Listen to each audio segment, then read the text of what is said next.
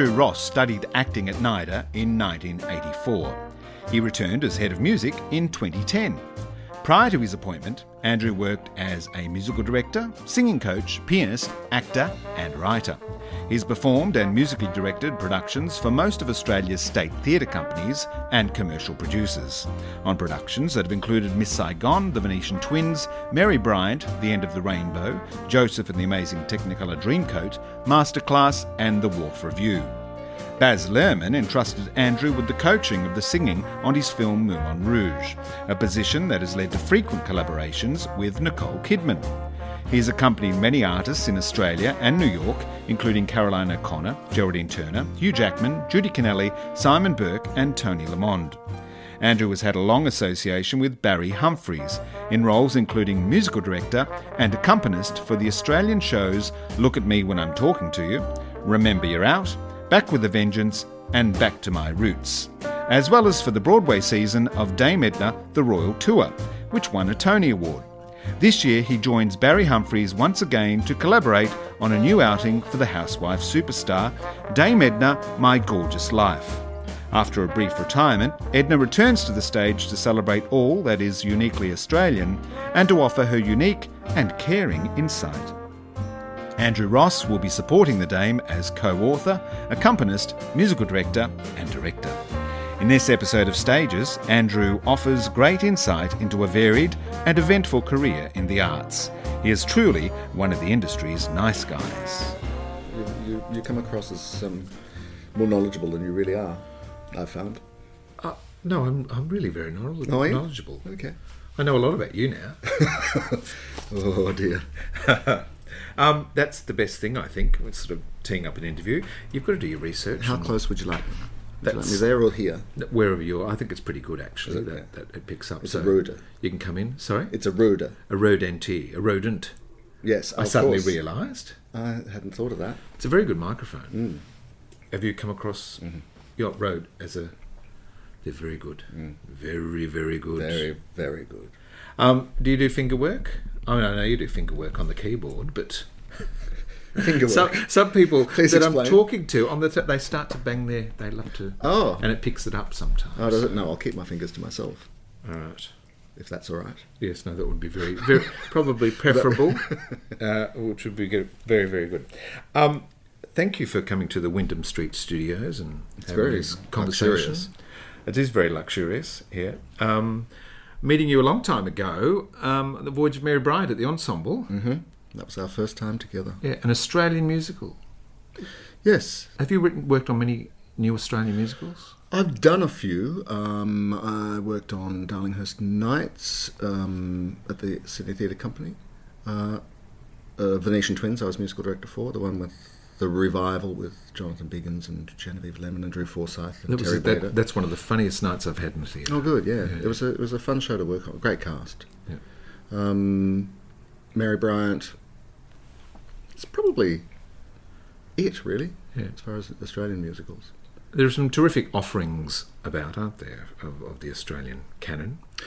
There are. The problem that seems to occur is that Australian musicals are really given one outing. They're either deemed a success or a failure based on that one outing, and it's very hard to get a return visit. I mean, things like Miracle City and those sorts of things have had return visits, but it's a long time between drinks. It sort of takes the momentum out of the developmental process, I think. It's one of those things that we don't tend to have. To be honest, it's one of those problems I have with the Australian musical as an idea, as a concept, is that people always try to assume that we need to do a musical like a Broadway musical, that sort of thing. And I think Rather than inventing our own form. Well, yes, because if you go to New York or London, if you go to a Broadway show or a West End show, because that's what you do. But we don't have the amount of tourists that come. People don't come to Australia to go to the theatre. You don't go through Australia to go anywhere else. So they don't go to the theatre when they come here. So we can't be assuming that big musicals and the costs that are involved in that are going to sustain themselves, which is, I think, evidenced most profoundly by the producers, when it opened and closed in Melbourne and never went anywhere else. Because, and Addams Family, there's been a variety of those sort of musicals that they might be... Yet they had long runs on Broadway and in the West End. Absolutely. But they don't work here because we don't have the audience to support them. And neither do we have necessarily the audiences to support that style of Broadway of musical.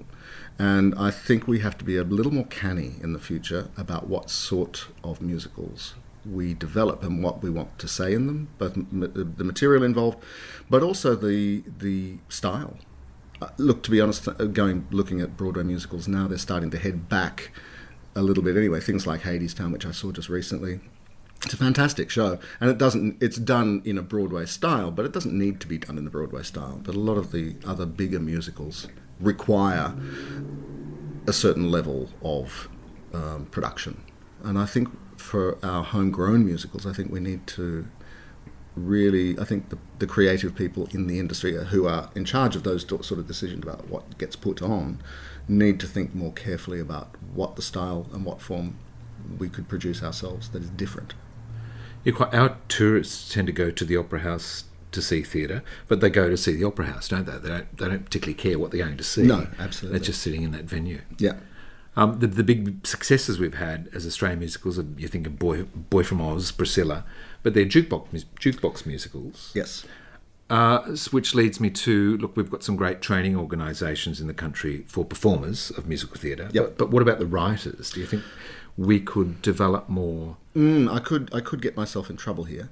I work at NIDA as the head of music there, and there is a musical version of Starstruck about to go on there, which I'm not really a part of because I won't be in the building. I'll be away on tour with another show. But it is, by and large, another jukebox musical, which I had expressed reservations about, whether we should be involved in that sort of thing, because my feeling is we should be, if as a national training institute, if we're going to engage in that sort of thing, we should be engaging and commissioning writers to write new music.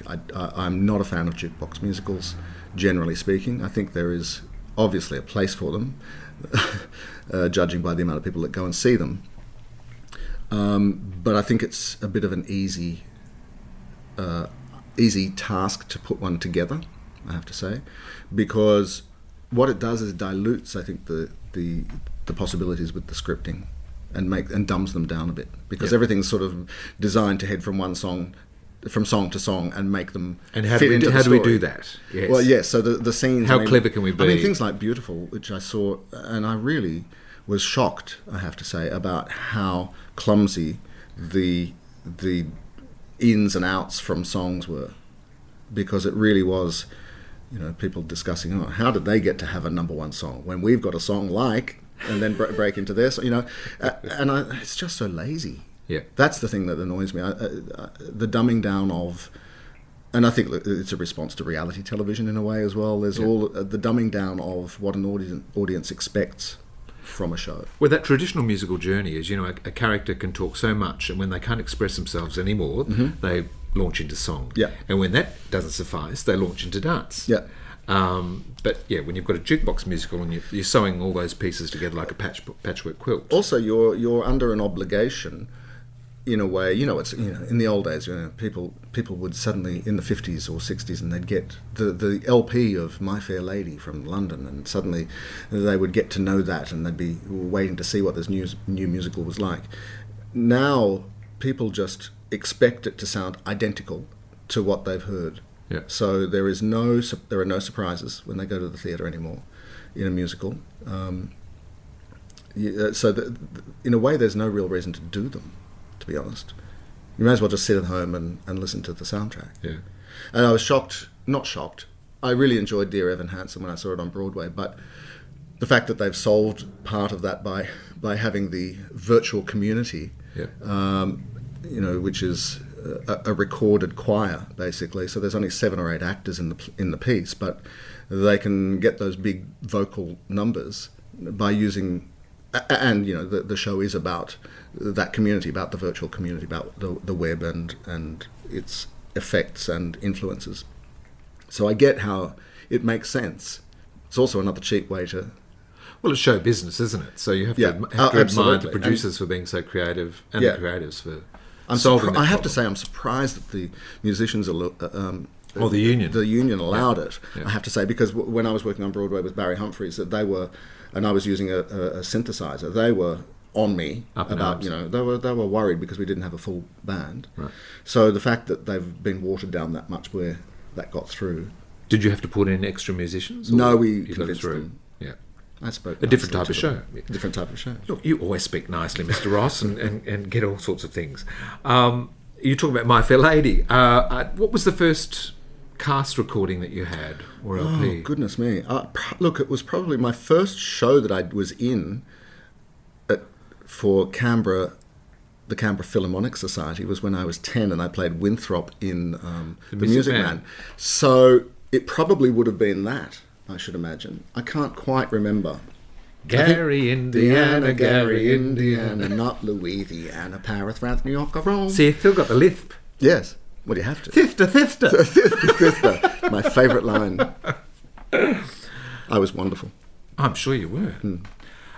So you So got. I think that probably would have been the first one. But as I got a little bit older and started to buy records, I got to say, Hello Dolly was one of the first ones. Me too. Yeah, Me too. Funny Girl and Hello Dolly.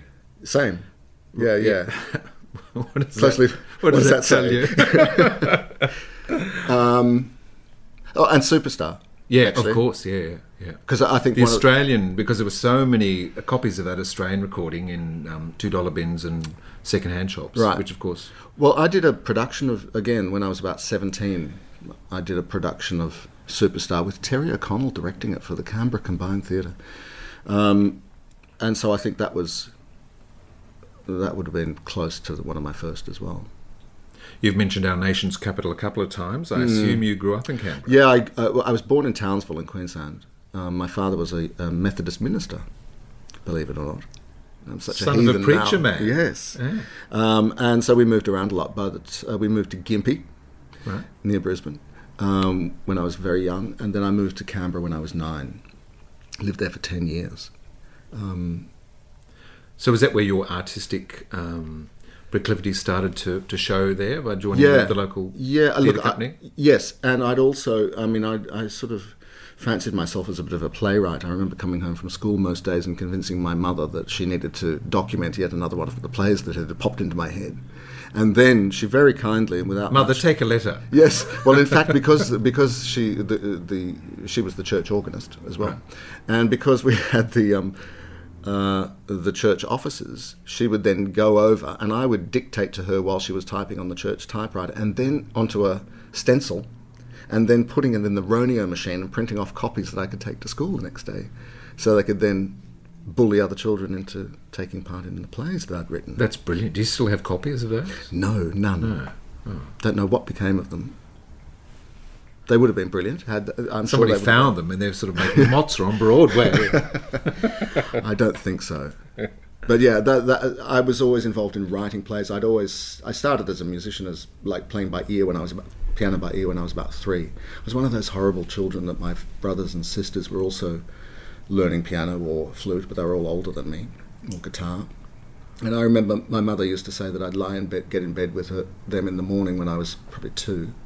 And every time one of my brothers or sisters was practicing the piano and they hit a wrong note, I'd react physically. I could tell when they'd hit a wrong note. And then I started picking up tunes by ear when I was about 3.5 or something, by listening to the radio and starting to pick. So do you things think that skill can be in someone's DNA? Yeah, I think that so. My sort mum of- wanted to be a concert pianist, really, I think. But she married a preacher man, so that sort of all stopped. But she spent her life, running the choir and playing the organ in church. So she was very musically involved in her life, all the way through, right to the end. Was Dad musical? He says he wasn't, but he really was. He would have to lead the congregation in hymns, I guess. One of my favourite stories about my father. He died. My mother and father both died within a few months of each other a few years ago, after being together till they were 90, from the age of 15. Wow. And when we go on holidays in the car, Dad would sit there driving along the highway, and when he'd read the number plate of the car in front, and he would sing the last three numbers. He would sing that hymn from the Methodist hymn book. He knew them all and what number they were. Wow, also what alternate lyrics you could use with what tune. He could go and mastermind. He would. I wish I'd suggested that to him. Yes, he would have made a monster. So siblings, how many brothers and sisters? 2 brothers, 2 sisters. Right. I'm the second youngest. Right. And they all end up in various things, not in... I always think, I have to say, my parents and my family, love them as I do, I don't think ever quite understood where I came from or what it is I do. I remember would have been about 10 years ago, I was on tour again with Barry Humphries, and we were in the dressing... Mum and Dad came to see the show. They came to the dressing room afterwards, as they always did, and they got to know Barry quite well, but Mum would come into the dressing room and still look at my clothes and go, "So do you have to arrive early to iron your shirts?" So they never quite understood how it all worked. Yeah. They never understood that there were people who do that for me. I don't have to come in and iron my shirt before I go on stage. So I still get the feeling that they never quite got it. Yeah. It's another world, really. It's very different from being a Methodist minister, I can tell you that absolutely, much. To any occupation. Yeah. What was your music education like at school? You obviously picked up the piano at some point. Yeah. I started learning piano when I was about 5 and a half, I suppose. And I did a lot of my classical training all the way through that. Generally in life, at school, I was particularly lazy. I'm one of those. You've probably got the same school reports I've got. Yeah. Which say class clown? Things like, Andrew would do very well to concentrate more on his own work and stop entertaining a select group of friends. That sort of thing. Closely followed by, Andrew was a very talented potter for his age. Oh, potter. I mean, I'd like to go back to it one day. My phys ed teacher, I remember, I excelled at fencing. Really? Yes, I remember him telling... What my age dad, were you? very proud. I couldn't catch, I couldn't kick, I couldn't do anything. Mm-hmm. But fencing, year 9, we did a fencing unit. Right. And it was only because I was pretending to be Errol Flynn or something that I'd seen on the movies. See, that's a really interesting thing. This is a bit of a jump, because now I'm teaching at NIDA, and I spend a lot of my work working with actors on singing. Particularly in things like when I was the singing coach on Moulin Rouge on the film, and working with all of those actors, particularly with Nicole and Ewan, and often you have to... I love working with actors for this reason rather than singers in a lot of ways, because you can speak in a concept. If I'm going to work with an actor on a film or a TV or a stage show or whatever, and they're not used to singing, I don't have time to teach them technique. No. So I need to say, if they have to be an opera singer, I can't teach them to be an opera singer. So I say, well, just pretend to be an opera singer. Just, do the worst cod version of an opera singer you can be. And they do it, and I go, okay, so you've now just created a lot of the structures naturally that an opera singer would use. So now we just start to craft that imagination. From imagination. Yeah. And same thing with you, with fencing. You pretend to be Errol Flynn, and suddenly all of the influence that you've actually quite had, competent. Absolutely. Yeah. Well, you've watched great singers. I mean, it's one of those things that my first session with Nicole Kidman, Nick and I knew each other anyway, but when I went on to work on the film, my first session with her, I said, "What are you scared of?" And she said, "I'm scared that I'm not a trained singer." And I said, "Okay, well, let's pull that apart a bit." I said, "Who did you grow up listening to? Well, what did your parents listen to?" And she said, "Well, Ella Fitzgerald and Frank Sinatra." I said, "Well, they're two pretty good teachers." And who did you listen to at school? What did you like to sing when you were at school? And she said, "I loved Olivia Newton-John and Grease." And I said, "Well, there's another influence, a very different type of influence, but another good teacher." I said, "So all of us have these influences throughout our lives, and we've absorbed parts of their techniques. Yep. And all we need to do is we keep the good bits, the bits that we've made our own, and we remove the bits that are impersonations, that are superfluous to our needs, and suddenly you're in charge of your voice." And so that was a lot of what I do with actors is find out what their influences, what their musical influences are, and work from that point. She has gone on, of course, to do a number of musicals. Yeah. After Moulin Rouge with Nine and... Yeah, and whenever she does, I coach her. Wow. She tends to ring me and say, Well, that's what you want from a singing teacher, And in fact, or any there's sort of another- coach, don't you? Somebody that has that shorthand that you understand. Yeah. And we're in. I got an email from her this morning actually about because we're talking about she's doing the Prom, the Broadway musical. Oh, the Prom. film They're doing the version. film, Yeah, which yeah, starts great. they start shooting in December, which is Nicole, Meryl Streep, James Corden, Ariana Grande, Andrew Reynolds. Can't remember who else. That's extraordinary. Because it's only just closed on Broadway. Yeah. Didn't So- really win any Tony Awards or anything, but was appreciated by I loved it. much audience. It's actually one of the best. But it's musicals gone. I've It's seen gone for a long to time. the silver screen quite quickly. Yeah, I think because they realised the potential in it. Right. It's Netflix are producing it. Great. And Ryan Murphy's directing it. So they shoot in December and January. So we're sort of trying to work out dates at the moment when I can do some work with her on that. But she's a natural. I mean, people always. I made Nick one promise when we made the film, which was, I will make sure that you sound like that. The film sounds like you look. Because I said the voice, you're gonna, you know what it's like. Some people will like it, some people won't. And I want you to be able to go into the press junket and be able to say, with your hand on your heart, that it's your voice. Yep. So that was the one deal we made about that, and I think we succeeded. Yeah. Making it sound like you don't want it to be another person's voice coming out of a body. Marnie Nixon's Marnie not around Nixon, I know, anymore. that's right. but you want that performer to be as confident as possible, because there's any sort of flicker of doubt that's going to read Yeah, hugely. absolutely. Yeah. So did you play in bands and all that sort of thing? Yeah, with your- never too much. I didn't really enjoy. You had long hair for a while. Well, I did. It was very curly Curly and and very long. dark, and now there's not that much of it left, and it's grey. Yeah. So, no, I didn't. I played in a couple of bands, but not anything that went anywhere. It was really just filling in time. I did. I mean, I started my own cabaret company in Canberra when I was 16 or 17, and we ended up we did a show called War to War at Mario's Theatre Restaurant in Canberra. So cabaret shows, you mean you've got a group of singers together? And Yeah, it was me and two older women who we'd been together in Superstar, I think, with Terry O'Connell. And we ended up putting a show together and pitching it, and we got in there. And it ran for about 18 months, and 3 nights a week. And it ran in a place called Mario's, which coincidentally was run by... there were 2 owners, Tom and Nick, and I can't remember whether... But one of them was Van der Zandt, and it was Queenie Van der Zandt's father. Oh, wow. So... Small world. Small world. So I had my own cabaret company. We did that show, then we did another one which was very successful there. Then I did a third one which wasn't so successful.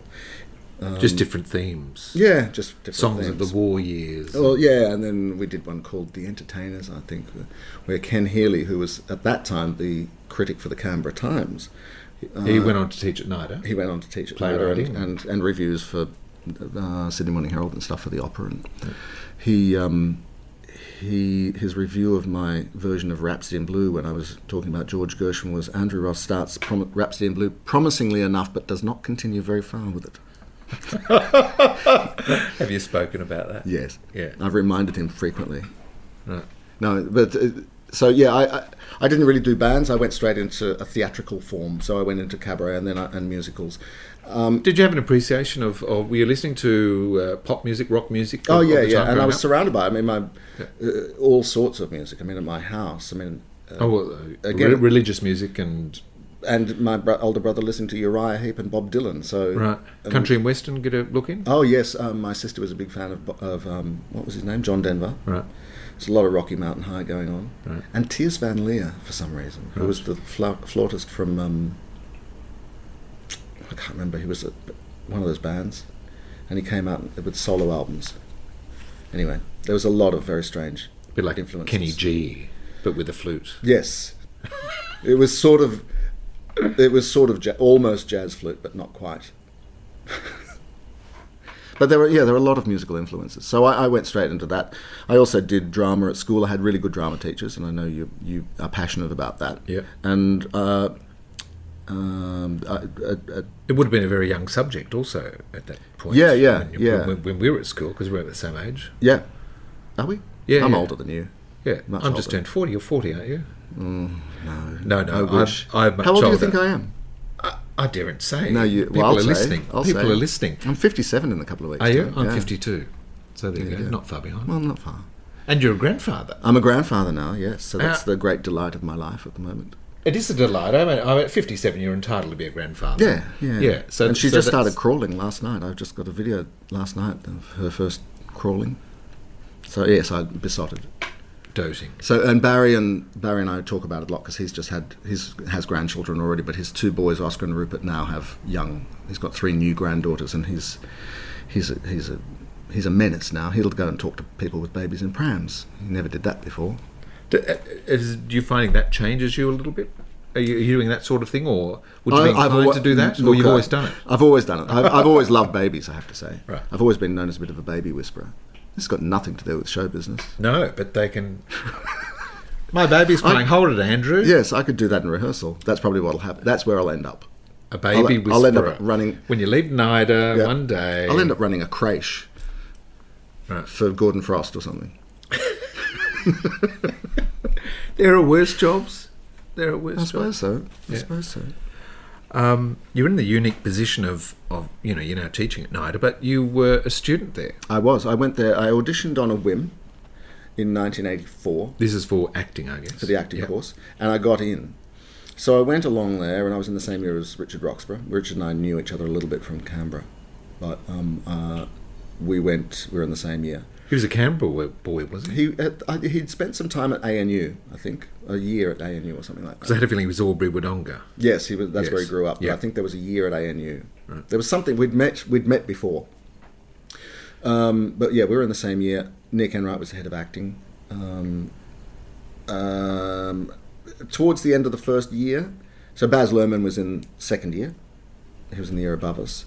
And it was another one of those political times at NIDA where the students had an uprising against the running of NIDA.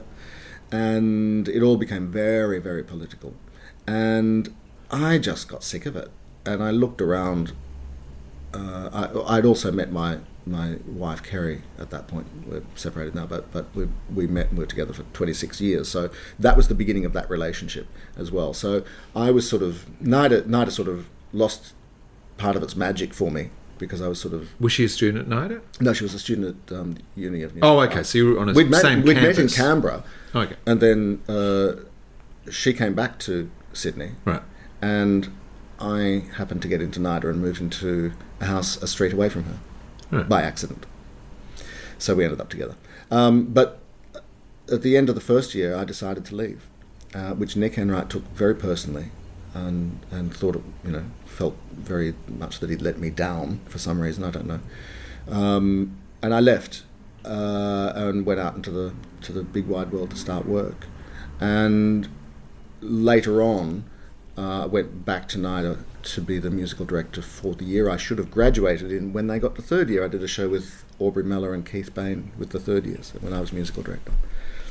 Were you a good actor?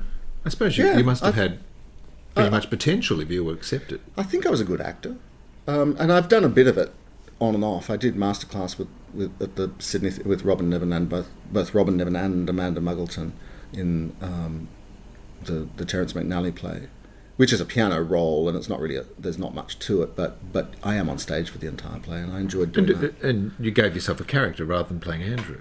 Yes, yeah. Did you speak with an accent, or? No, Yeah, it was it's funny. based on a real person. So All right, so you could do the research. Yep, And, yeah. and build So a he was. character. It was based on the guy that was helping Maria Callas try to get her voice back while she was doing the master classes at Juilliard. So that was a really interesting thing. Rodney Fisher directed that. So I've sort of dabbled. You talk about Dear Nick Enright. Mm-hmm. I can just imagine Nick sort of feeling disappointed that he'd let you down, or He was or such a something. sensitive soul in so many ways, Wasn't he? Yeah. Because of course he wrote Mary Bryant. Yes, yeah. Where we yeah. met, yeah. And in fact, he was responsible for me doing The Venetian Twins with John Bell, because he was the one that said, I think you should do it. So he became a bit of a champion of mine after that. We ended up doing lots of things together. We did the Tilbury together. We did a show there called Flings, Songs of Love, Lust and Desperation, which was me, Nick and Deirdre Rubinstein. And in fact, there's a photo of us, the book about Anne Pender's book about Nick Enright.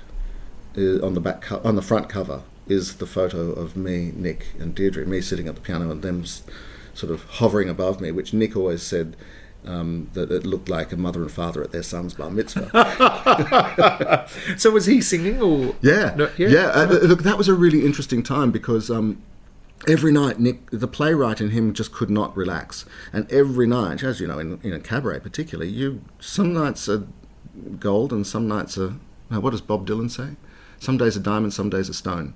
And Nick would come off every night, over-analysing every second that had worked and every second that hadn't worked, and wanting to rewrite lyrics and things. And I had to say to him, Nick, it's just a cabaret.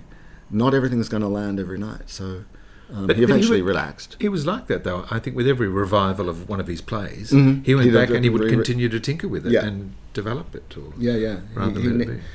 He couldn't relax. He was a perfectionist, a relaxed perfectionist in a lot of ways, but a perfectionist. But a great mentor for so many people. Oh, yes, so many. Yeah. So leaving 90... and also we had a card group. So there was... Bridge? No, we used to play... I can't say what it was called because it's very rude. But we used to also play 500.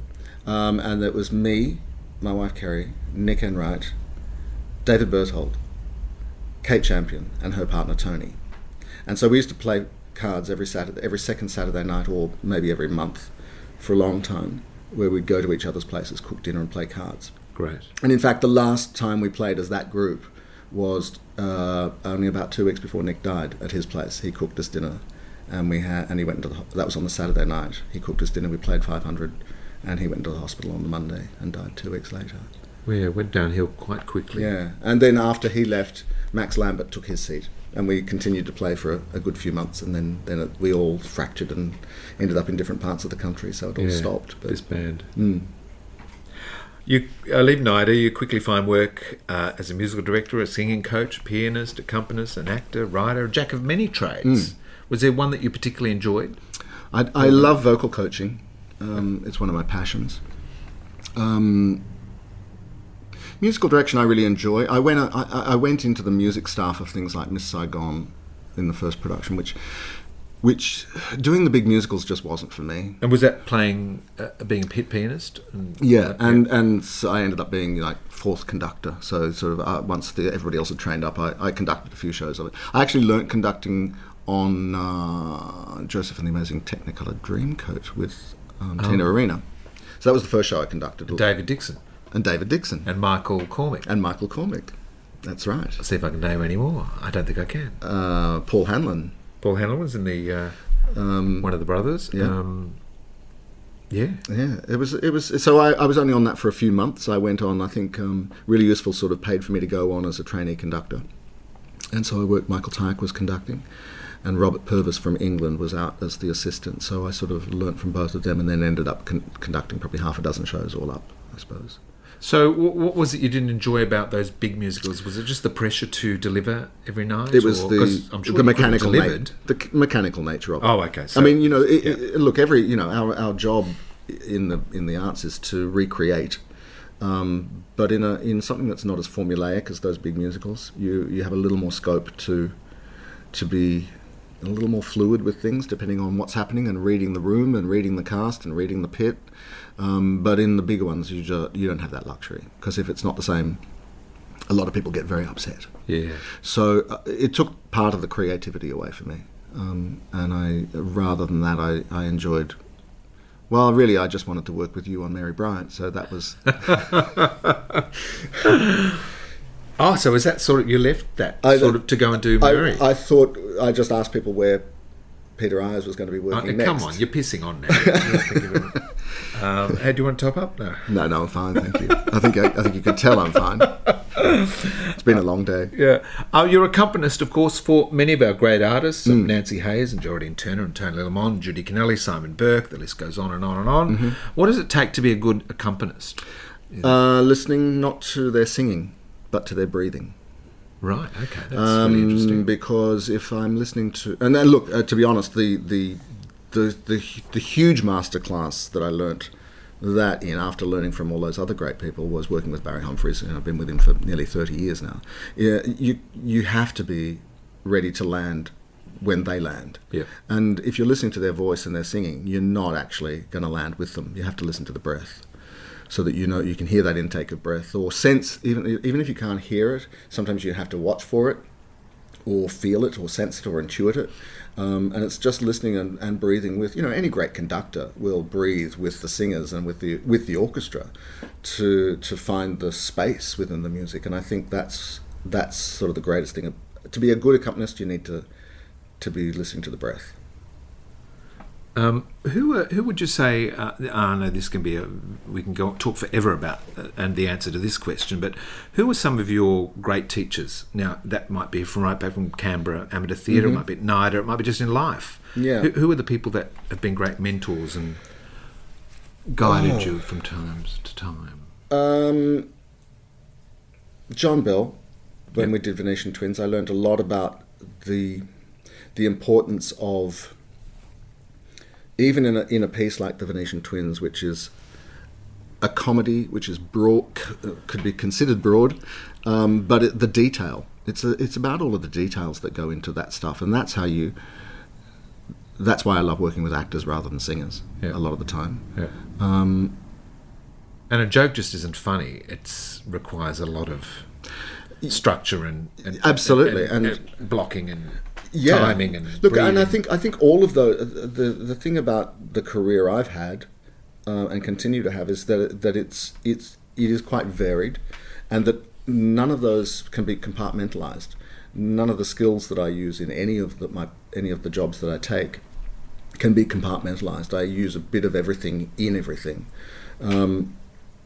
Talking about writing comedy with Barry, and we've been writing together for a long time now, but that is very much a skill. And we've just spent today, I've been rehearsing, we've been writing all day today, getting ready for the new show, and we wrote in January. We then wrote again in London a few weeks ago, and now he's arrived here and we've started work.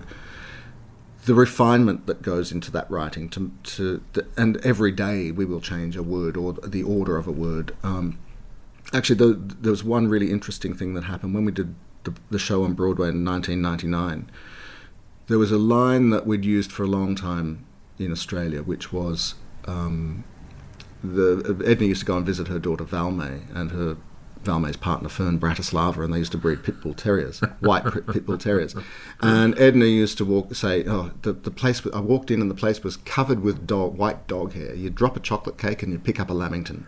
And so, again, when we got to America, trying to make that joke work, not knowing what a Lamington was, we had to do all that. But there were so many instances of it where we had 5 weeks of previews on Broadway before we opened, rather than doing out of town. And within the first few nights, it was again like Nick. Barry was sort of starting to tear his hair out, going, "That's a surefire laugh. Why aren't people laughing?"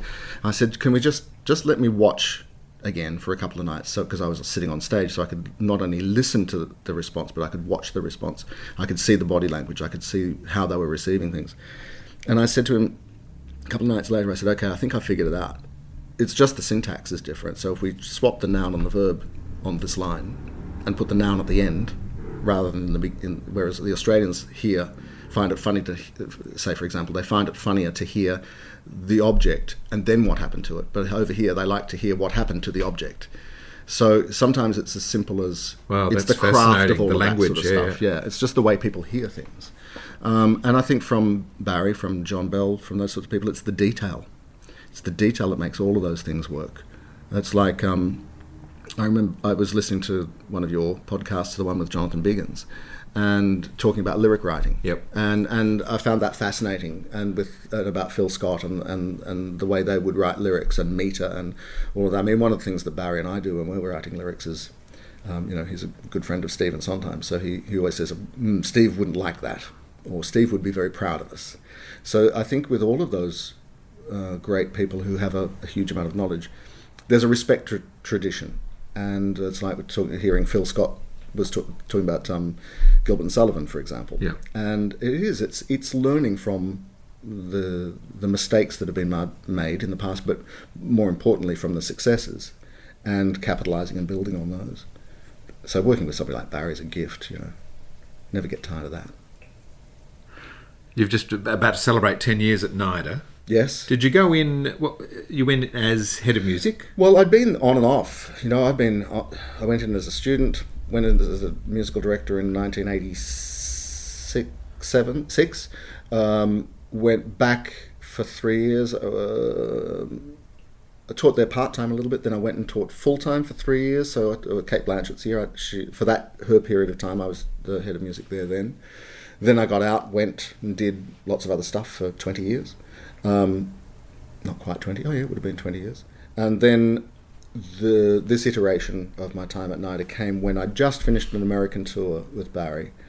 And I'd been on the road so much for so many years. We'd done a lot of international touring. I just wanted to be home. And it coincided with that job coming up. So I applied and I got it. And have just renewed my contract.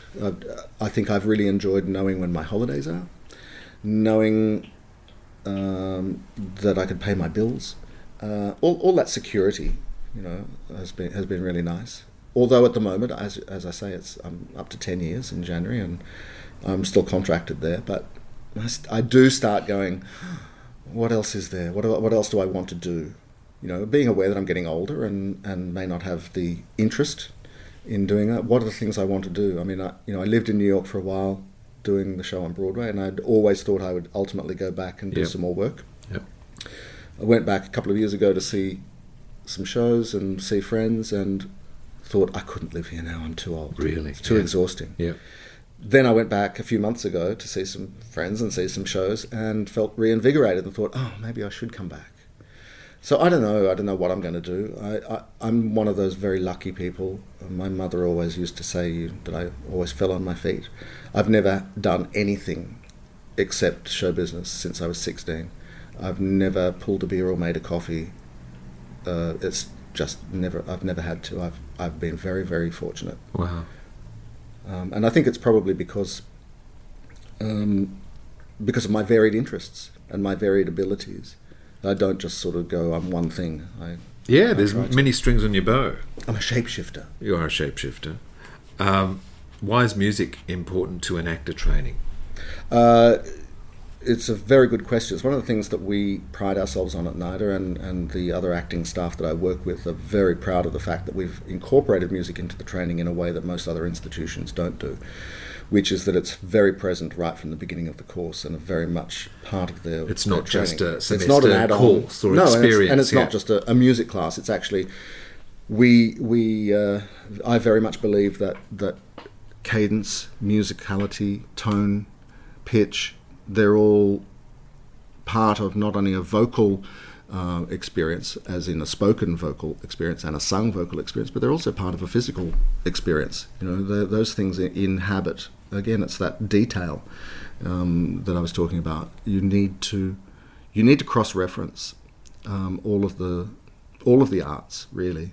All of that information is invaluable to creating something other than yourself.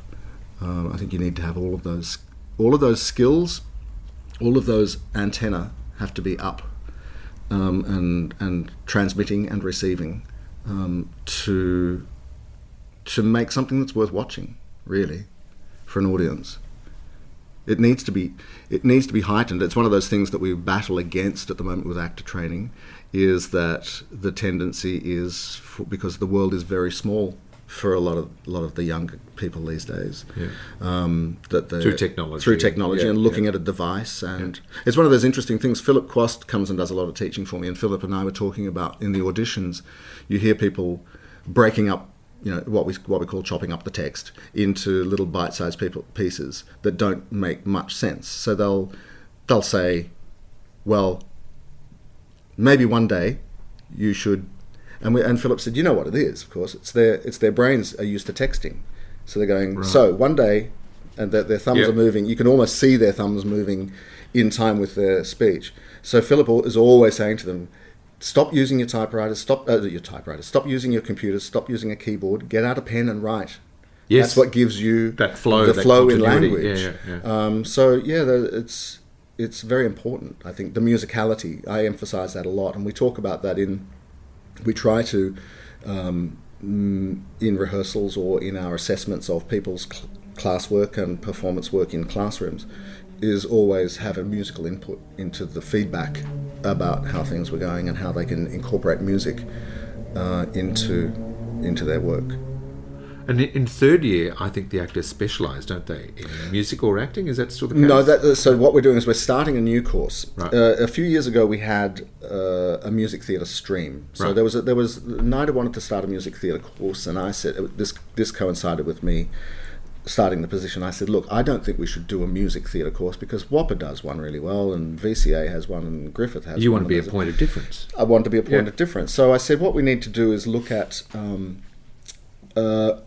actors, because there are some actors who have a great musical skill don't want to do musical theatre Yeah. because they're not interested in musicals. I mean, you can imagine somebody like a Paul Capsis. Yeah. He can do a musical, but it's not really who he is. No. He's more an actor Yeah. who has a musical strength. Same with Philip Quast. I mean, Philip is an actor Yes, who he discovered trained he could, as an actor, yeah. and who discovered he can sing. Yeah. And so I said, I think we should be looking at those actors that have a musical skill that we can take in, and then we can find a way to support the skills that they've arrived with and accelerate them in some way, but not say, if you want to do musicals, you need to go and do a musical theatre course, which involves dancing, singing, and some acting. The course that we are bringing in again, which starts in 2020, is going to be called the Singing Actor. They will be part of the 24 that we take into the acting course. They have to get through the first round just on acting. They don't get to open their mouths to sing until the second round, until the recalls. And at that point, they'll have a separate recall day where they'll do everything that we do with the actors, but we'll also interrogate the ability to act through song. Because I'm a big believer that music is sometimes the door in for an actor. Yeah. And sometimes they don't know it. Sometimes they've been told throughout their life that they're not a singer or they're not musical. And that whole part of them shuts down. But once you reawaken it, it can actually be the solution and the way in to acting for some people. And it's quite legitimate to be a very good double threat. Absolutely. Than the triple threat that Well, everybody always wants to celebrate. I actually think the triple threat is outmoded. Yeah. Because if you look at it, unless it's a dance musical... You're talking about the shows that are being written now? Oh, well, or- just in general. Right. I think the triple threat thing has been overemphasized. Because if you look at it, unless it's a dance musical, the lead actors don't dance. No. The ensemble dance around them. Yeah. Ask Philip Quast. and I think it's a really important difference to make. What the industry and people like Roger Hodgman and Kelly Dickerson and people were responding to when I did the music theatre stream was they were saying, this is amazing. You're turning out great people who are really terrific actors who can really sing and perform through song. In fact, for our first intake of that stream, the six that we took in, 3 didn't get through the first round audition for WAPA because their dancing wasn't good enough. Right. But their acting was terrific. Yep. And they were good singers. So it's just a different thing. And I'm David King and Crispin over at WAPA. I know and respect them, and it's just different. I don't think we should be in competition. I think there's enough opportunities for people who want to do the triple threat type training, which I consider to be singing, dancing with some acting, and it's perfectly viable for people to come out of those courses and work their way up through the chorus to lead roles. Yeah. I happen to think that the industry needs better actors who can sing and go and step into lead roles without spending years in the chorus. And I guess there's an element of teaching creativity also, and being able to produce one's own work or Very much. develop one's own work. Very much. I think... I mean, you look at performers like, I know they come out of WAPA, but Eddie Perfect and Meow Meow, those performers who, have crafted this whole industry work for themselves. Absolutely. Just And I think every artist needs to have a very firm eye on how to create their own work. And I think there are always going to be those, the Melissa Madden Grays and the Eddie Perfects and the Paul Capsis who have a very firm eye on what they think they have to offer, and also have a bravery about what they will do and what they won't do. And if they see a gap in the market, and it's not even a gap in the market, it's actually a drive in themselves about the sort of work that they want to do. I think you'll find that in all sorts of people, whether it's acting, whether it's singing, whether it's dancing. I don't think that comes from a particular particular training or a particular way of doing of teaching the work. Or I think that's a self-drive. That's a self-drive, and they're the sort of things you either have or you don't. Really, Yeah. You can give people the skills to execute those things, but you can't teach them the drive. No. That's got to be part of the DNA. When did you first meet Barry Humphries? It was 1992, I think. Somewhere around then. It was one of those nights in the old days when we had answering machines, and I was sitting at home and the phone rang, and I was deeply engrossed in, I don't know, LA law or something, and the voice on the other end said, "Oh, hi Andrew, it's Sue Farrelly here. We're just looking for a new musical director for Barry Humphries." So I very quickly picked up the phone as if I was heading to it anyway.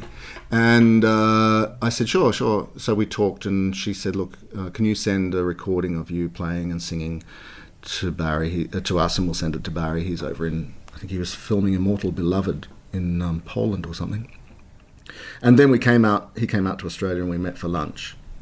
He was staying at the Sheraton on the... I think we just had lunch at the Sheraton on the Park. And so I arrived and met him, and before we started lunch, he said, look, can you come up? There's a rehearsal room upstairs, a banquet room, and there's a piano. Could you come up? I've just got a song that they've sent over for Les Patterson. Could you come up and we'll just have a quick look at it? So I went up, knowing that this was probably my audition. So we went into the room and we started this song, and within about 8 bars, I stopped him and I said, you know what, I think it would be better if you did such and such. And he immediately looked at me and went, I think we should go down and have lunch. So I think audition over. I think because I'd offered an opinion, and it wasn't calculated. It was just my instinct as we started working together, even at that very early stage, was that this could be better. And so he obviously reacted positively to that. It could have gone either way, and it wasn't calculated, as I say. But he immediately thought that I was somebody he could work with. This is one of our iconic performers in Australia. Going over to that meeting, how did you feel? Very excited. I'd been a fan from when I was a But anxious or nervous? I don't think so. I can't quite remember. I mean, we've been together so long now, and we're so close. We are honestly very, very close friends. That I don't remember being anxious or nervous. I think it was just excitement. I mean, look, that's one of those things that I always tell actors anyway. You know, when I say, how are you before an opening night, and they say, I'm really nervous. I go, no, you're not. You're excited. You just have to recontextualize it. Yeah. So I think excited. I think I was excited more than anything else. It's been a long association, starting off as accompanist, and then when did he take you on as a co-collaborator? It was a natural sort of process. I suppose it just became a trust thing over years of me being on stage with him. So it's very rare that he has somebody who's seeing exactly what he sees and experiences exactly what he experiences. So things when things go a little awry, or things don't quite work, or you have one of those nights where he's not feeling as funny as he may have the night before, and he would just sort of say, what do you think happened there? And we would talk about it, and I think over the time I just became braver about proffering an opinion.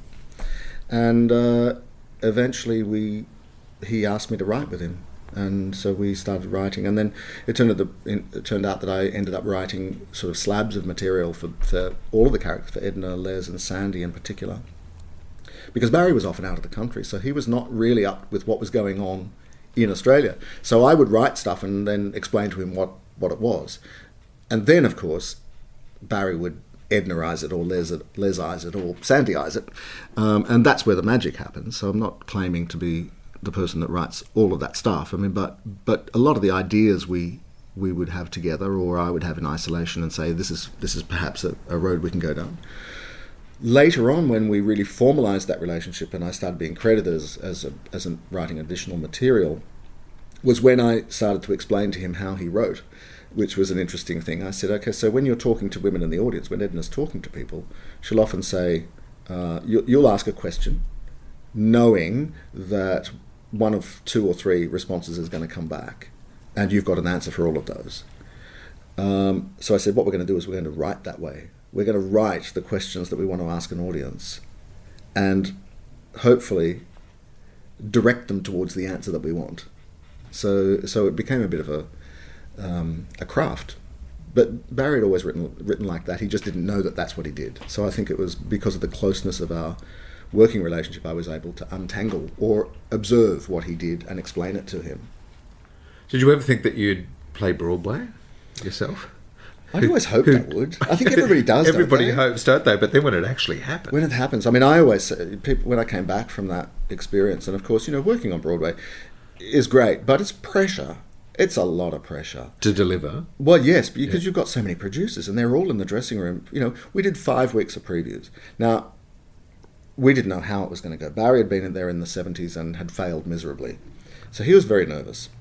So why 5 weeks preview? Was that just to refine the show and get it right? Yeah, because rather than do an out-of-town tryout, it was decided that we'd open and we'd do 5 weeks of previews. Now, luckily, within 3 days, we were selling standing room only because we'd sold out, and it ended up running for 10 months. But at that point, by the time we opened, we were well and truly ready. But every night you would have the producers coming into the dressing room, and it was literally the finger in the chest stuff. You got to change this, and you got to do this, and that's got to change, and that's got to change, and everybody has an opinion because it's their money, and you have to listen. Doesn't mean you have to do it, but it's a very high pressure situation to be in. But when I came back, people would say, "What's it like working on Broadway?" And I'd say, "Well, it's like working at Marion Street with more money." Yeah. Because the difficulties that you have to overcome are exactly the same. Right. It's the same. It's getting a show right. Getting a show right is getting a show right. Doesn't matter how much money is involved. Yeah. So yeah, it's an interesting and difficult and pressurized area to be in, but very fulfilling when you get it right. I can't imagine what it would have been like if we'd had a real failure. That would have been crushing. If you fail on Broadway, I think it's crushing because you sort of build up. You have the image in your head, don't you, of success. Playing in that city to such success and being the focal point of a lot of people wanting to see Edna in action, I guess you're exposed to a lot of celebrities and meeting a lot of high-profile people. Yeah. Tell me about dinner at Mr. Sondheim's house. Oh yes, that was a night. So we went to Barry and Steve Sondheim know each other quite well, very well. And so Sondheim's obviously a fan of many years, or yeah, and I'm not sure how they met first, but they've been friends for a long, long time. Probably, and Barry went over in the 60s to do Oliver on Broadway. To do Fagin. Mr. Sowerby. Oh, no, Fagin, he actually did Fagin as well. After he'd understudied Fagin, Ron Moody in London, and then was taken over to do the tour and the Broadway version in it must have been the late 60s, early 70s. So I think they probably met then. But yes, I went to dinner at Stephen Sondheim's place. It was the first dinner party Steve had after his house had nearly burnt down. Oh, right, okay. So his house had nearly burnt down because he had a rug over a cable from his lamp, from a standard lamp, which had burst into flames and destroyed almost everything, except all of the scores and the original music. Why? Were they in some sort of fireproof They locker? were upstairs. Oh, right, okay. Didn't get that far. Yeah, it didn't get that far. So anyway, it was the first dinner party that it had, so I was seated between Hal Prince and Carol Burnett. I didn't say much. So there was only 8 of us, I think, including Stephen's architect, Judy and Hal Prince, Peter Stone, the arranger. The screenwriter. Oh, okay. He was there. I'm thinking Peter Howard. Right, yeah. And it was quite a night. I mean, they were all sort of outdoing each other with stories. I just sat there and stared blankly, really. It was wonderful. It was wonderful. Wonderful night. Actually, I just remembered a story, too, of the first time I worked with Barry. We rehearsed, and then we went to Adelaide to open.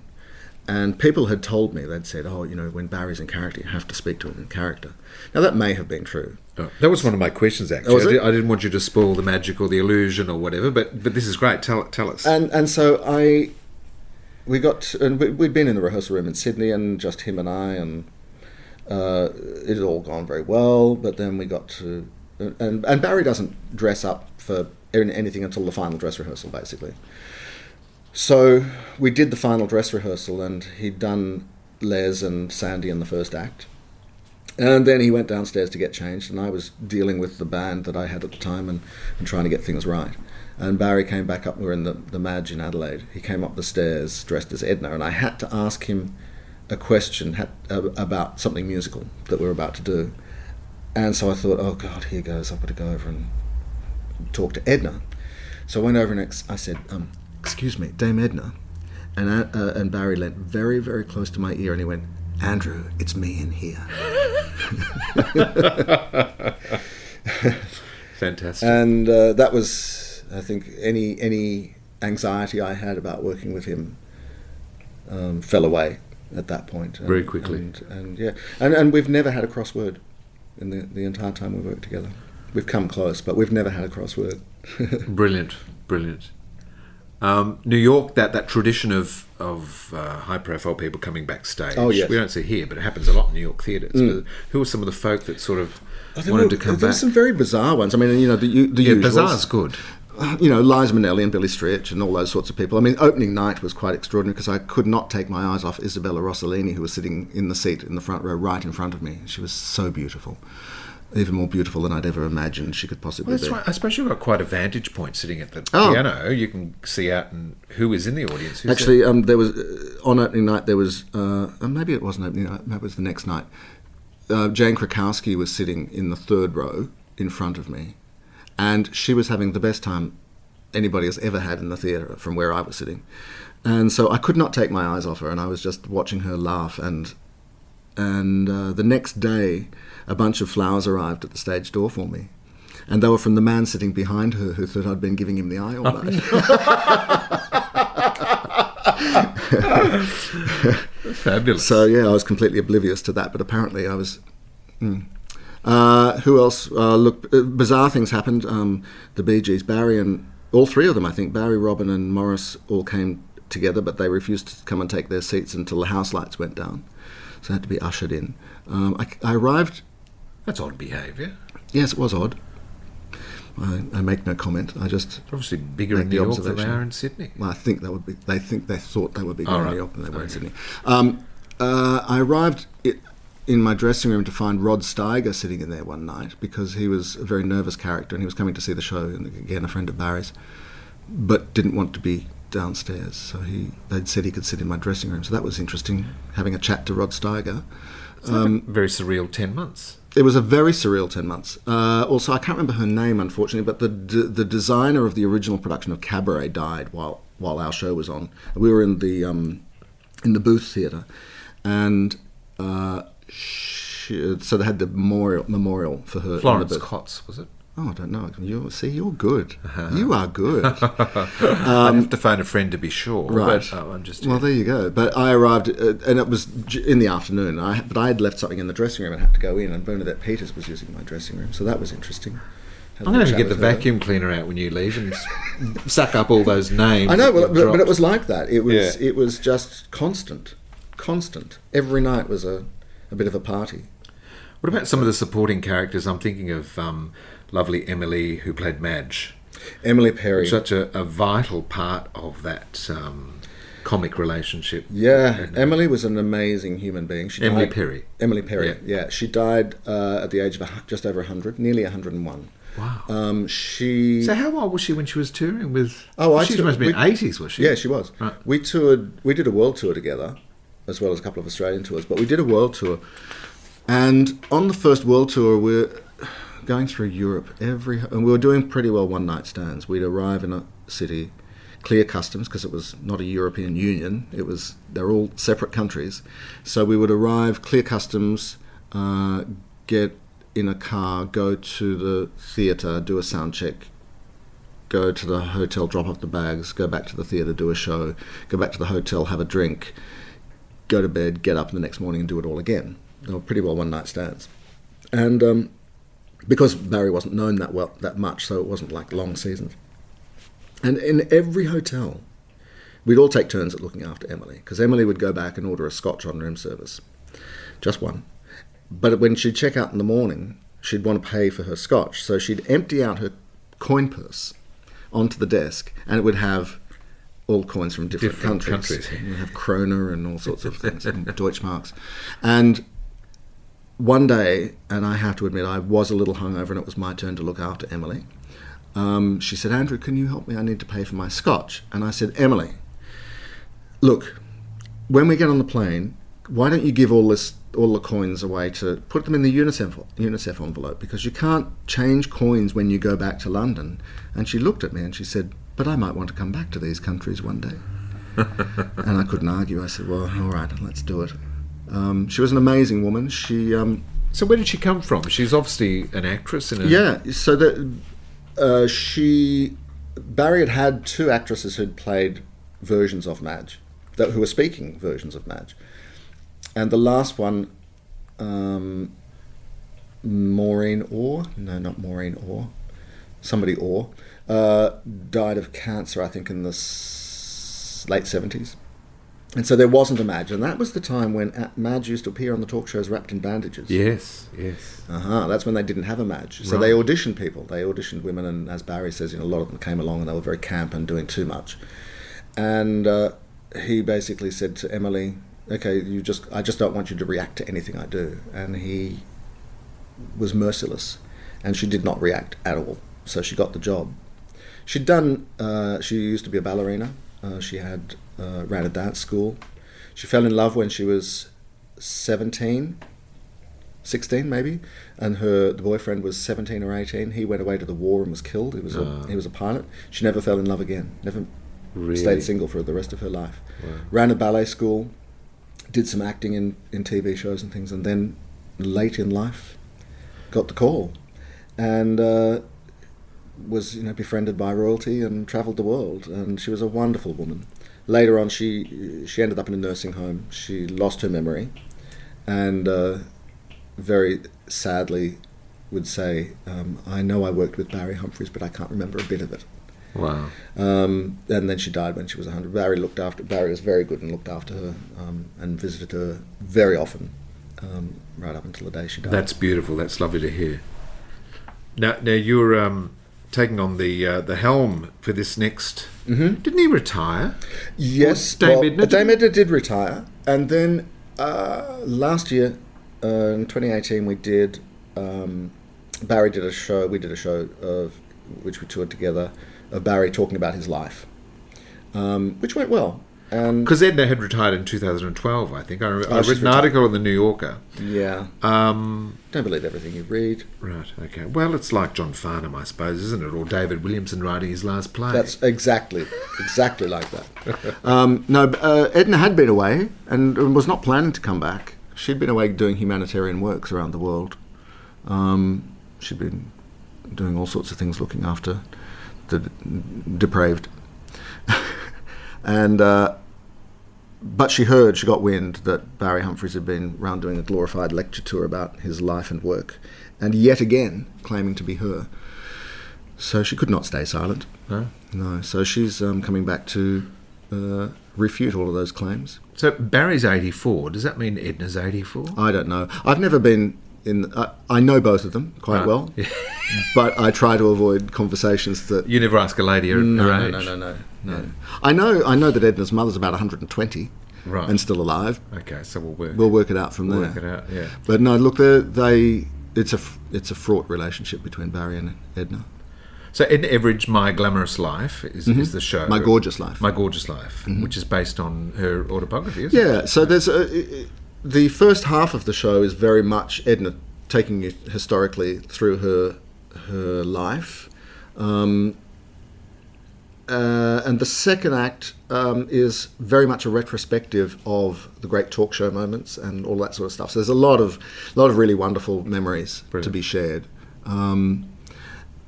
That's the plan, but I don't know how well I'll be able to control her. Yeah. She's formidable, I believe is the word I would use. Is this the first time that you've directed one of the shows? Yeah. Yeah. So how exciting. So director, writer, musical director, and playing on stage. Yeah. So it's a busy. Do you get full salaries? I wish.